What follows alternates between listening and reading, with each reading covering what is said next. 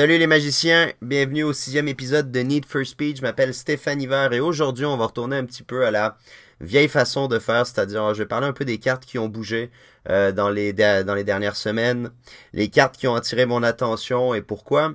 Et aussi, après ça, parler un petit peu de faits divers, donc le fait qu'on approche d'avril, les bans qui arrivent demain lundi, et puis aussi du fait qu'il y a plusieurs tournois modernes qui arrivent, et en fait que c'est probablement ce qu'il y a de plus dans les prochains mois, c'est-à-dire du moderne, et les gens croyaient que ce format-là était pas terminé, mais du moins était pas aussi fort qu'il pourrait l'être ou qui était en train de tomber. Et pourtant, on voit que Magic met de l'emphase un peu sur Modern. Donc, est-ce que c'est pour tout simplement nous faire avaler Modern Horizon mieux ou pour tout simplement nous dire qu'il y aura un Modern Horizon 2 très bientôt? Donc, sans plus tarder, puisque c'est des épisodes de 20 minutes, je vais parler de quelques cartes qui ont bougé. Donc, première carte, Phyrexian Altar. Donc ça, c'est un incontournable. A toujours été une excellente carte. Ça fait partie de toutes les shenanigans que tu peux faire de loup pour avoir des infinis de mana, ou etc. etc. Elle avait pris une bonne descente lorsqu'elle avait été réimprimée dans Ultimate Master. Mais on voit que la courbe est en train de remonter et la courbe me plaît beaucoup puisque ça ressemble à une droite linéaire qui monte tranquillement pas vite. Donc on voit que c'est des gens qui veulent l'acheter et pas des spéculateurs. Donc ça veut dire qu'il y a une demande organique et ça c'est bien. Il faut aussi se rappeler que Corvold de Fake Cursed King est toujours et encore le top EDH Commander cette semaine. Donc il n'arrête pas. Dans le dernier mois c'était aussi le premier. Et dans les deux dernières années, il fait partie de ces decks-là, malgré que ça fait quand même pas très longtemps qu'il est apparu. Il est dans les 15 premières, non, 18 premiers Commander buildés malgré son très jeune âge. Donc ça, c'est intéressant. C'est ce qui fait en sorte que Phyrexian Altar est une bonne carte. Le problème, évidemment, c'est toutes les reprints qui arrivent. C'est sûr que c'est une carte qui est un peu plus difficile à placer dans un set. Ça, c'est sûr que dans un set, ça m'étonnerait. Donc, il faut que ce soit un produit qui soit secondaire. Est-ce que ça pourrait être dans Commander Legend? Ça pourrait, mais c'est une carte qui a déjà beaucoup de valeur. Donc, sait-on jamais, Ultimate Masters, ça fait quand même un bon moment. Ça fait un peu plus d'1 an. Donc, même 2 ans. Non, 1 an. Ça fait 1 an et quelques mois. Donc, c'est sûr que la probabilité qu'il soit reprinté est faible, mais elle est là pareil. Mais si jamais vous n'en avez pas, c'est un des bons moments pour l'acheter puisqu'elle commence à monter. Deuxième carte intéressante ou qui a beaucoup monté, c'est Doomsday. Donc, Doomsday qui est une carte que peu de gens peut-être ont utilisé. C'est 3 noirs. Vous allez chercher votre librairie graveyard pour 5 cartes et vous exilez le reste et vous mettez ces 5 cartes-là dans l'ordre que vous voulez. Vous perdez la moitié de vie. Pourquoi est-ce que cette carte-là est de retour? Ben, tout simplement parce que c'est un deck qui était quand même connu, le Doomsday deck. Pourquoi? Parce qu'il y a Tassa's Oracle et donc en utilisant cette carte-là, ben, vous obtenez rapidement plus de cartes dans votre deck et donc vous pouvez rapidement aller gagner la partie. Donc Tassa's Oracle, on voit que ça fait même bouger en Legacy beaucoup de choses. Donc c'est une des cartes qui a été importante dans le fait que Doomsday a beaucoup augmenté. D'ailleurs, fait intéressant, la carte Doomsday Master 25, elle a augmenté moins vite que la Weatherlight, l'original. Et malgré que le dessin de Weatherlight est quand même beau, celle de Master 25 est pas moche non plus. Donc si jamais vous la voulez, allez chercher plus tôt. Le Master 25, ça va vous coûter moins cher. C'est bien dur à réimprimer ce type de carte-là. Je vois pas pourquoi ça serait imprimé. Ensuite, Orim's Chant. Donc, on a vu Silence beaucoup monter dans les dernières semaines. C'est au tour de Orim's Chant de venir. Pourquoi? Ben, tout simplement parce que maintenant, il y a Underworld Breach, la carte que pas mal tout le monde connaît. Donc, celle qui vous permet de jouer du graveyard vos cartes pour leur mana cost, pour le escape cost, en fait. Et donc, maintenant, ben, ça permet avec Silence de pouvoir faire votre combo sans que personne ne vous arrête. Et donc, Orim's Chant, c'est un classique. Tout le monde a détesté jouer contre ça quand on était plus jeune. Orimchan avec Isokron permettait évidemment que vous ne jouiez plus votre partie, à part au moment du draw où vous pouviez jouer votre carte en instant. Mais c'était pas mal tout. Donc Orimchan, c'est une carte qui monte, je la vois pas non plus être réimprimée, c'est complètement affreux. Aucune raison de réimprimer ça, à moins de faire une carte ultra premium de cette carte-là. Et je pense pas que Breach sera bannie pour l'instant en Legacy, donc elle a encore de la place un petit peu pour monter, mais pas à ce point-là. Mais si vous la voulez, eh bien, considérez qu'elle a quand même pas mal monté. Elle va assurément se replacer une fois que du stock va rentrer dans le marché, donc vous pouvez attendre un petit peu, elle devrait redescendre un petit peu. Ensuite, Breeding Pool. Breeding Pool, ce choc bleu-vert qui est en train de monter, monter, monter. Pourquoi? Ben parce que ça fait partie des meilleurs... c'est le lane qui fait partie des meilleurs decks en Pioneer, donc que ce soit Sultai, Ben Spirit, etc. Mais aussi en moderne avec l'amulette combo. Donc c'est un des lands qui est dans un petit peu tous les formats et qui est important, que ce soit le Témur aussi en standard. Donc... c'est une carte aussi qui a été réimprimée il n'y a pas longtemps dans Ravnica Allégeance. Et c'est dans les meilleures lanes qu'il y a en Pioneer. Donc je la vois pas arrêter son chemin non plus. Et je crois pas que Magic a déjà pensé les faire monter. La seule chose qui m'arrête évidemment, c'est la série Zendikar. Parce qu'on risque d'avoir un Secret Lair Fetchland ou un Secret Lair Shockland, ça se pourrait très bien lors de Zendikar. Donc ça ferait du sens parce que Zendikar est associé au land. C'est sûr que c'est associé plus au Fetchland, mais on sait jamais. Donc c'est une carte que si vous l'avez pas, c'est une carte que je recommande d'acheter. Évidemment, Ravnica Allégeance, c'est beaucoup moins cher. Mais c'est une carte qui monte, même l'expédition est en train de monter, ou elle a déjà beaucoup monté. Non, elle n'a pas beaucoup monté pour l'instant. Donc c'est une des cartes qui est intéressante et qui sera toujours jouée de toute manière. Donc la Ravnica Allégeance, elle a une très belle courbe. Donc ça vaut la peine, je crois, d'aller acheter vos Breeding Pools si vous n'en avez pas. Parce qu'ils vont continuer à monter. Autre carte intéressante, Gideon of the Trials qui a beaucoup monté. Pourquoi elle a beaucoup monté? Parce que Dimir Inverter est très fort en ce moment et la seule façon, en fait pas la seule façon, mais une des façons de battre des decks qui sont unfair et donc qui ne jouent pas contre vous, c'est de faire la même chose qu'eux et donc Gideon of the Trials vous permet de ne pas perdre. Et puisqu'il Dimir Inventor n'essaye pas de vous tuer à coup de créatures, mais plutôt en essayant de gagner avec Tassel Oracle, et bien en jouant Gideon of the Trials et en ayant l'emblème, vous ne perdez pas. Donc, beaucoup de decks qui jouent blanc vont mettre des Gideon of the Trials dans le sideboard et quelques-uns dans le main aussi, mais beaucoup dans le sideboard. C'est pour ça que la carte a beaucoup monté. Pourquoi? Parce que malgré qu'on veut en général que la carte soit dans le main, le fait que ce soit une carte de sideboard permet à beaucoup de decks différents d'aller chercher cette carte-là. Donc on se retrouve à avoir à peu près la même chose que si un ou deux archétypes l'avaient dans le main. S'il y a 8 archétypes qui l'ont dans le sideboard, ben on se retrouve à peu près à la même chose. Problème de cette carte-là, en général au niveau du prix, pourquoi je suis toujours résilient à prendre cette carte-là, c'est-à-dire que je suis un gros vendeur de cette carte-là présentement, je ne veux absolument pas avoir ça sur moi, c'est parce que c'est une carte de sideboard et du moment où Dimir Inverter va perdre de la force, cette carte-là va évidemment retomber. Ce qui est bien pour Gideon of the Trials, c'est que ça fait partie d'Amonkhet et que c'est une mythique et qu'Amonkhet a pratiquement pas été ouverte parce que ça a été une très mauvaise série. Et les gens n'ont pas beaucoup aimé. Et donc, en termes de supply, il n'y en a pas tellement, en fait, de Gideon of the Trials. C'est pour ça qu'on a vu aussi une montée aussi grande. Donc, si vous en avez, vendez ça. Si vous les avez achetés pour jouer, ben, jouez avec. Mais dites-vous bien une chose, c'est que si Dimir Inventor perd de la patte un peu, votre Gideon of the Trials va perdre aussi beaucoup de force puisque c'est pas une carte main, c'est une carte sideboard principalement et donc elle risque de perdre de la valeur au fur et à mesure. Donc c'est à vous de voir à ce niveau-là, mais moi je suis un vendeur. C'est une carte de toute façon qui fait des up and down tout le temps, tout dépendant le méta. Donc il y aura toujours un moment pour la racheter. Voilà. Autre carte qui a monté, et puis en même temps, je vais passer au deuxième point, c'est-à-dire aux cartes sur lesquelles j'ai un peu plus d'attention. C'est Panharmonicon, donc on voit Panharmonicon monter un petit peu.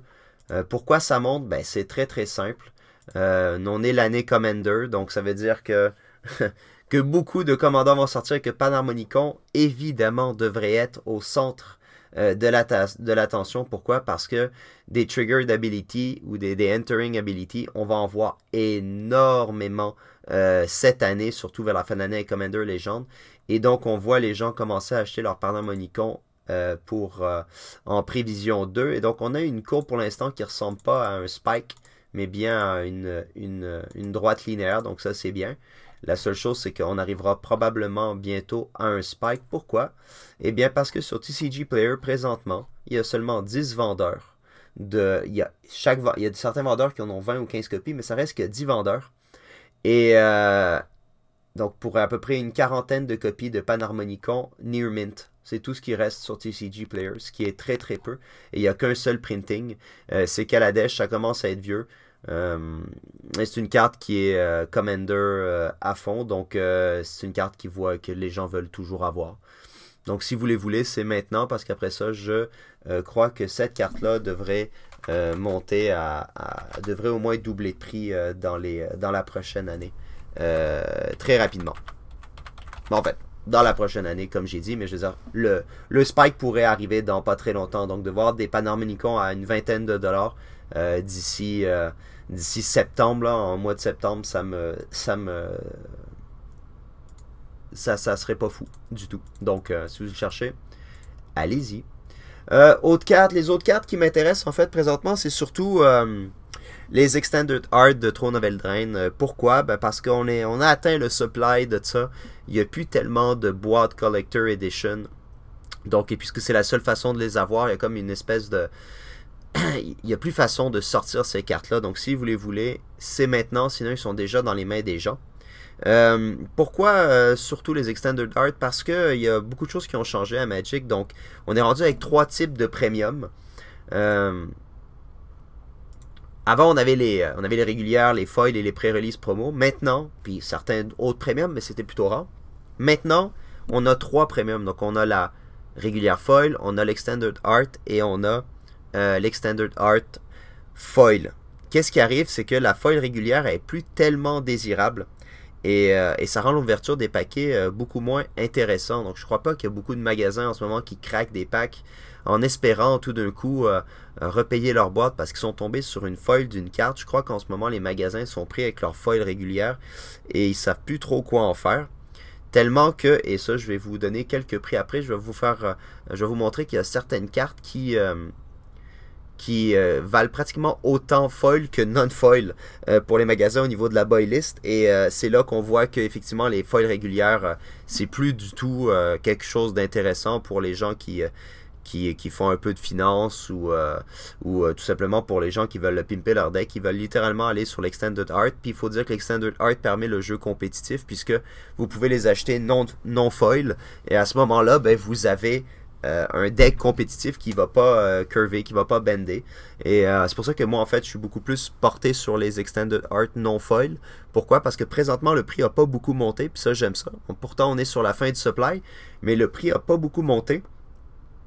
Et c'est quelque chose qui tôt ou tard va arriver, c'est sûr, puisque il y a beaucoup de belles cartes là-dedans qui vont rester des staples de Pioneer. Donc c'est qu'une question de temps, peut-être 1 an à peu près pour qu'on voie ces prix-là augmenter de manière très respectable.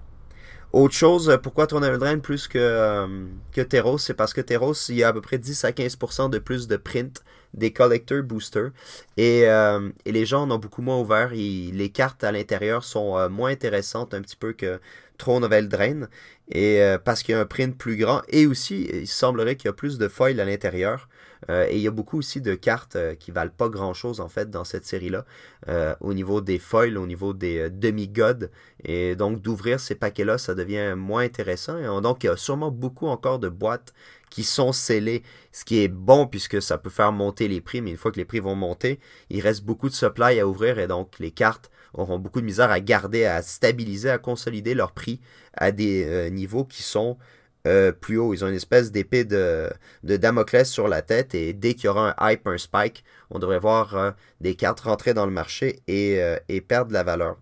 Pourquoi Throne of Eldraine aussi? Parce que J'aime bien regarder le Japon. Le Japon joue pas Commander. Il ne trippe pas à ce point-là sur les premiums. Ben oui, il trippe sur le premium, mais les cartes premium qui ne sont pas destinées aux compétitifs ne sont pas achetées au Japon.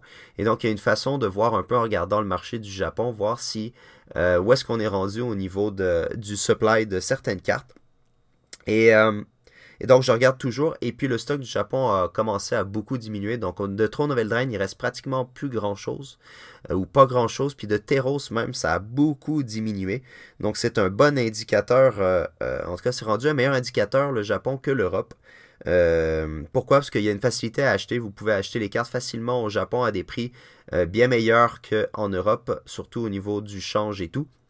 Et aussi parce que vous n'avez pas de problème de douane, quoi qu'il n'y a pas vraiment de problème de douane à ce point-là avec l'Europe, mais je veux dire, versus les États-Unis, vous n'avez pas de problème de douane, le shipping est vraiment pas cher du Japon, c'est environ 6 à 10 dollars maximum, et ça va très vite, c'est super bien fait, donc il n'y a vraiment aucune raison de passer par l'Europe plutôt que par le Japon présentement, quoique en Europe, souvent, vous pouvez avoir des prix moins chers.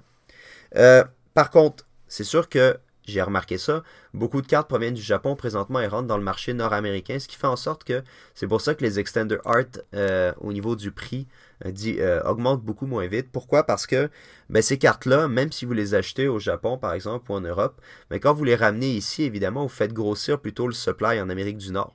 Vous ne faites pas diminuer le supply mondial. Donc, les prix sont plutôt en fonction du supply Nord-Amérique. Et parce que c'est les magasins qui mettent leur Buylist. Et donc, si les cartes proviennent de l'Europe ou du Japon, vous faites augmenter le supply ici. Et les gens vont acheter des particuliers, des spéculateurs. Et donc, à ce moment-là, les magasins ont encore leurs cartes et les prix ne descendent pas. C'est une des raisons pourquoi au Japon, il ne reste plus beaucoup d'Extended Art, mais que face à face, il en reste encore pas mal. Pourquoi? Ben parce que les gens ont acheté au Japon parce que c'était moins cher. Mais une fois qu'ils les ont dans les mains, ben maintenant, c'est sûr que face à face, c'est un petit peu pris avec. Mais c'est des cartes qui vont au fur et à mesure graduellement se vendre. Et en fait, je préfère que ce soit une demande organique qui fasse monter le prix, puisque c'est sûr qu'à ce moment-là, après, le prix va se consolider à un meilleur endroit. Parce que si c'est un phénomène de spike, ben maintenant, c'est très dur d'évaluer où est-ce que le prix va aller. Avant, on pouvait dire que c'était à peu près au milieu entre le haut de la courbe du spike et son départ de la courbe. Vous arrivez à peu près au milieu, mais maintenant, vu qu'il y a beaucoup de supply qui rentrent du Japon, ben, et même de l'Europe, c'est difficile à dire exactement où est-ce qu'elle va se placer. Ça pourrait même être un petit peu plus bas que le milieu de la courbe. Donc, un petit peu plus difficile. Par contre, je recommande le Japon versus l'Europe. Présentement, je trouve ça plus intéressant. Puis ça va quasiment plus vite. En fait, ça va plus vite parce que l'Europe, vous devez d'abord shipper à quelqu'un en Europe. Puis après, cette personne-là doit shipper à vous. Donc, si vous attendez plusieurs commandes avant de shipper, ben, c'est long. Tandis que du Japon, il ship directement chez vous et c'est beaucoup plus simple. Donc ça c'était au niveau du deuxième point, donc les cartes qui ont attiré mon attention, donc Extended Art qui ont évidemment qui sont placées en fonction qui sont multiformats, c'est les cartes que je viserai le plus, donc Commander d'abord pour avoir le long terme et après ça Pioneer pour cette espèce de rentrer en force si jamais il se passe quelque chose, si un deck tout d'un coup performe mieux, c'est là que vous allez avoir ce qui va tirer du jus en fait et qui va faire lever le prix plus rapidement. Donc, point 3, le retour d'impôt qui approche très rapidement. On est le mois d'avril, donc c'est un mois intéressant. Le retour d'impôt, les gens finissent toujours par acheter beaucoup de cartes à ce moment-là.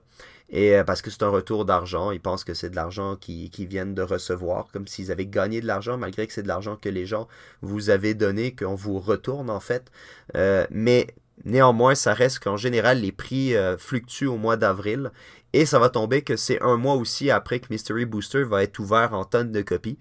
Ce qui va être intéressant, c'est qu'à ce moment-là, ça va être le moment pour acheter toutes les staples de Mystery Booster, que ce soit les Mana Crypt, les Nykthos, les choses comme ça, donc les Bloom Tender. Il va y avoir beaucoup de cartes. Peut-être pas Bloom Tender nécessairement, parce qu'il y a Faber Welder maintenant, mais ça pour dire que les staples vont être très recherchés et vont être à leur max supply. Et vous allez avoir votre retour d'impôt, les gens vont avoir le retour d'impôt, donc ça va acheter et ça va diminuer le supply. C'est là qu'on pourrait avoir beaucoup de cartes intéressantes. Donc le mois d'avril sera un bon mois selon moi pour Magic et pour ceux qui veulent acheter. Point que j'ai oublié de vous parler rapidement, je voulais vous parler au niveau des prix des foils. Donc j'ai pris rapidement Card Kingdom. Pourquoi? Parce que c'est le plus simple. Si on regarde ce que Card Kingdom donne en buy list pour un Mana Crypt Eternal Master Foil, il donne en crédit cash 125$ US et pour le non-foil, 120$. Donc vous avez seulement 5$ de différence à Buylist entre un foil et un non-foil d'un mana crypt. Ce qui est vraiment extrêmement rare parce que si on regarde le prix d'entrée de la carte, vous avez 200 US pour le mana crypt non-foil et 250$ pour le foil. Donc vous avez 50$ US de différence au niveau du prix d'entrée à l'achat. Mais sur la buy list, vous avez que 5$ de différence. Donc ça veut dire que le marché a perdu confiance dans les foils régulières parce qu'ils bendent, ils tournent, et puis après ça, vous ne pouvez pas jouer avec. Donc les gens ne veulent plus tout simplement de ces cartes-là. Et on sait aussi que Mana Crypt, ben, on va avoir un reprint évidemment du non-foil et qui s'en vient dans Mystery Booster. Donc on va avoir un prix qui va descendre évidemment de Mana Crypt. Ça, n'oubliez pas, au mois d'avril, là présentement, je vois des gens qui achètent des cartes, des staples qui sont dans Mystery Booster, mais le prix va descendre de ces cartes-là. Il va y avoir un influx de cartes assez gros dans pas long, non, même pas dans une semaine, que les prix de beaucoup de cartes vont descendre. Donc aussi bien attendre si vous voulez des cartes qui font partie du Mystery Booster. Autre carte super intéressante et qui montre d'autant plus que les foils ne sont plus du tout cherchés par les magasins ou en tout cas veulent s'en débarrasser, c'est Uro. Donc Uro qui voit quand même dans différents formats, donc c'est pas une carte seulement standard où justement la foil est pas intéressante, non, c'est une carte qui joue dans plusieurs formats et qui jouera dans plusieurs formats à travers le temps. Si on regarde son prix d'entrée, on est à 45 US en non-foil, mais 55 US en foil. Donc un 10$ de différence, qui est quand même raisonnable, puisque c'est une carte qui est encore en standard. Mais si on regarde au niveau de la buy list, donc si vous voulez buy lister votre Euro foil, vous avez 27,50$ US et votre non-foil 27$. Donc 50 cents de différence entre le non-foil et le foil. Pour une carte qui joue multi-format, c'est quand même impressionnant. Pour une carte standard, il y avait même des fois des magasins qui achètent tout simplement pas la foil. Mais pour une carte mythique, parce que c'est une mythique quand même, multi-format, une légendaire, donc qui peut jouer en commander, d'avoir seulement 50 cents de différence entre la foil et la non-foil, ça démontre qu'il y a un problème à ce niveau-là avec la carte, que le foil est tout simplement plus recherché. On veut l'extended art ou l'extended art foil. C'est là qu'on est rendu et c'est ça qui est important. Donc, dernier point, en fait, rapidement, quelques minutes. Donc, premièrement, les bans qui arrivent lundi. Ce que je crois qu'il va être banni, d'après moi, c'est Once Upon a Time en moderne parce que c'est trop joué un peu partout. Il y a des gens qui splashent la couleur seulement pour l'avoir. Le problème, c'est quand c'est dans beaucoup d'archétypes. On l'a vécu avec notre cher Trickster. Donc, tout d'un coup que j'ai oublié son nom. Donc, ce Planeswalker bleu-vert, on le joue plus, fait qu'on l'a oublié. Mais tout simplement pour dire que le problème, c'est quand c'est dans beaucoup d'archétypes et que tout le monde joue la carte, là, ça devient un problème parce que c'est une carte qui est redondante et on veut pas de ça à Magic. Donc je crois que c'est Once Upon a Time. Pourquoi? Parce qu'il y a 4 tournois modernes qui s'en viennent d'ici le mois de fin juin. Et donc ça, c'est impressionnant pour Magic qui, tout le monde croyait que Modern allait tomber, mais en fait Modern est très en santé. On a vu des listes sur Channel Fireball super intéressantes depuis que Oko est banni. Donc, je pense que Modern, il suffirait d'un petit Modern Horizon 2, hein, d'ici la fin de l'année ou en début de l'année prochaine, ou en l'été prochain, pour avoir une ressurgence de Modern. Et donc, je crois que les staples modernes vont gagner de la valeur là, d'ici juin et je serai du genre à m'en débarrasser au mois de mai, donc après le 3e tournoi, donc juste avant le 4e tournoi, me débarrasser de mes staples modernes. Pourquoi? Parce que on a un paquet de reprints qui s'en vient en fin d'année et je veux pas garder ces cartes-là avec moi. Et en plus, probablement que la fin d'année va se retrouver en standard Pioneer plus qu'en moderne. On n'a pas vu exactement tout ce qui est à la fin de l'année. Mais en tout cas, j'aurais de la misère à croire qu'ils mettraient encore beaucoup de moderne, mais ça se pourrait quand même très bien, puisqu'ils ont quand même sorti Modern Horizon. Donc je crois que les cartes Modern Horizon vont aussi remonter un petit peu tranquillement, pas vite. Vous devriez voir ça arriver. Voilà. Donc les autres cartes qui peuvent être bannies, Dig Through Time, ça pourrait être une carte totalement banable. Il y aura des remplacements pour Dimir Inverter pour le deck Dimir Inverter. Il y a d'autres cartes qui font la job, qui font ça moins bien que Dig Through Time. Donc je vois aucune raison pourquoi Dig Through Time ne serait pas banni. On voit que le deck performe moins bien puisque maintenant les gens se sont mis des Gideons et des choses comme ça pour combattre le deck, mais ça reste un deck qu'on veut pas voir dans le format, c'est un deck qui interagit pas. Donc Dig True Time pourrait très bien être banni, on veut pas que ça reste dans Pioneer, mais je pense que vu qu'il y a 4 tournois modernes, on voudra peut-être gérer Once Upon a Time avant. Autre carte, Inverter, mais si on enlève Inverter, on tue le deck directement. Donc je pense qu'ils vont attendre le prochain tournoi Pioneer pour voir qu'est-ce qu'ils vont changer. Donc je pense pas qu'on va voir en Pioneer quoi que ce soit, mais ça se pourrait. Et l'autre carte qui pourrait très bien s'en aller, c'est Breach. Donc j'avais laissé un petit mot sur le Facebook. Je crois que c'est une carte qui peut s'en aller parce que elle est partout. En fait, elle est dans tous les formats. Et son plus grand problème, c'est parce que elle shape le méta. Donc les gens sont obligés de jouer contre cette carte-là. Tout le monde doit rentrer plein de cartes anti-graveyard et c'est un deck qui tue d'un seul coup. Donc c'est pas quelque chose qui prend du temps et qu'on peut réagir. Si vous n'êtes pas prêt, vous avez perdu la partie et ça, c'est pas ce qu'on veut. C'est aussi une carte qui est de plus en plus forte plus il y a de séries qui sort. Et ça, c'est un problème dans Magic. Donc c'est une carte qui est qui ne fait qu'augmenter de force à force que des séries sortent. Et Magic voudra pas ça. Donc si elle n'est pas bannie là, ce qui pourrait très bien être le cas, elle sera bannie assurément, selon moi, d'ici la fin de l'année en Pioneer. Je la vois pas être bannie tout de suite dans les autres formats, mais en Pioneer, ça se pourrait très bien qu'elle soit bannie. En Legacy, je crois pas. En moderne, on voit qu'il y a beaucoup d'archétypes qui l'utilisent avec Grinding Station et tout. Donc on voit que c'est une carte qui peut être abusée. Et si Magic veut faire en sorte de pas se tromper dans les sets qui sortent et de sortir une carte qui va encore être abusable par Underworld Breach, ils vont bannir cette carte-là. Donc ça devrait être quelque chose qui va être fait dans très peu de temps, d'ici 6 mois à peu près. Donc si vous les avez et que vous les jouez pas, ben vous devriez les vendre. Et puis si vous les avez et vous les jouez, vous aimez votre deck, ben profitez-en parce que je ne crois pas que ça sera éternel. Donc ça fait à peu près un peu plus de 25 minutes. Malheureusement, j'ai étiré un peu le temps. Et donc je vous laisse là-dessus et à la prochaine. Salut!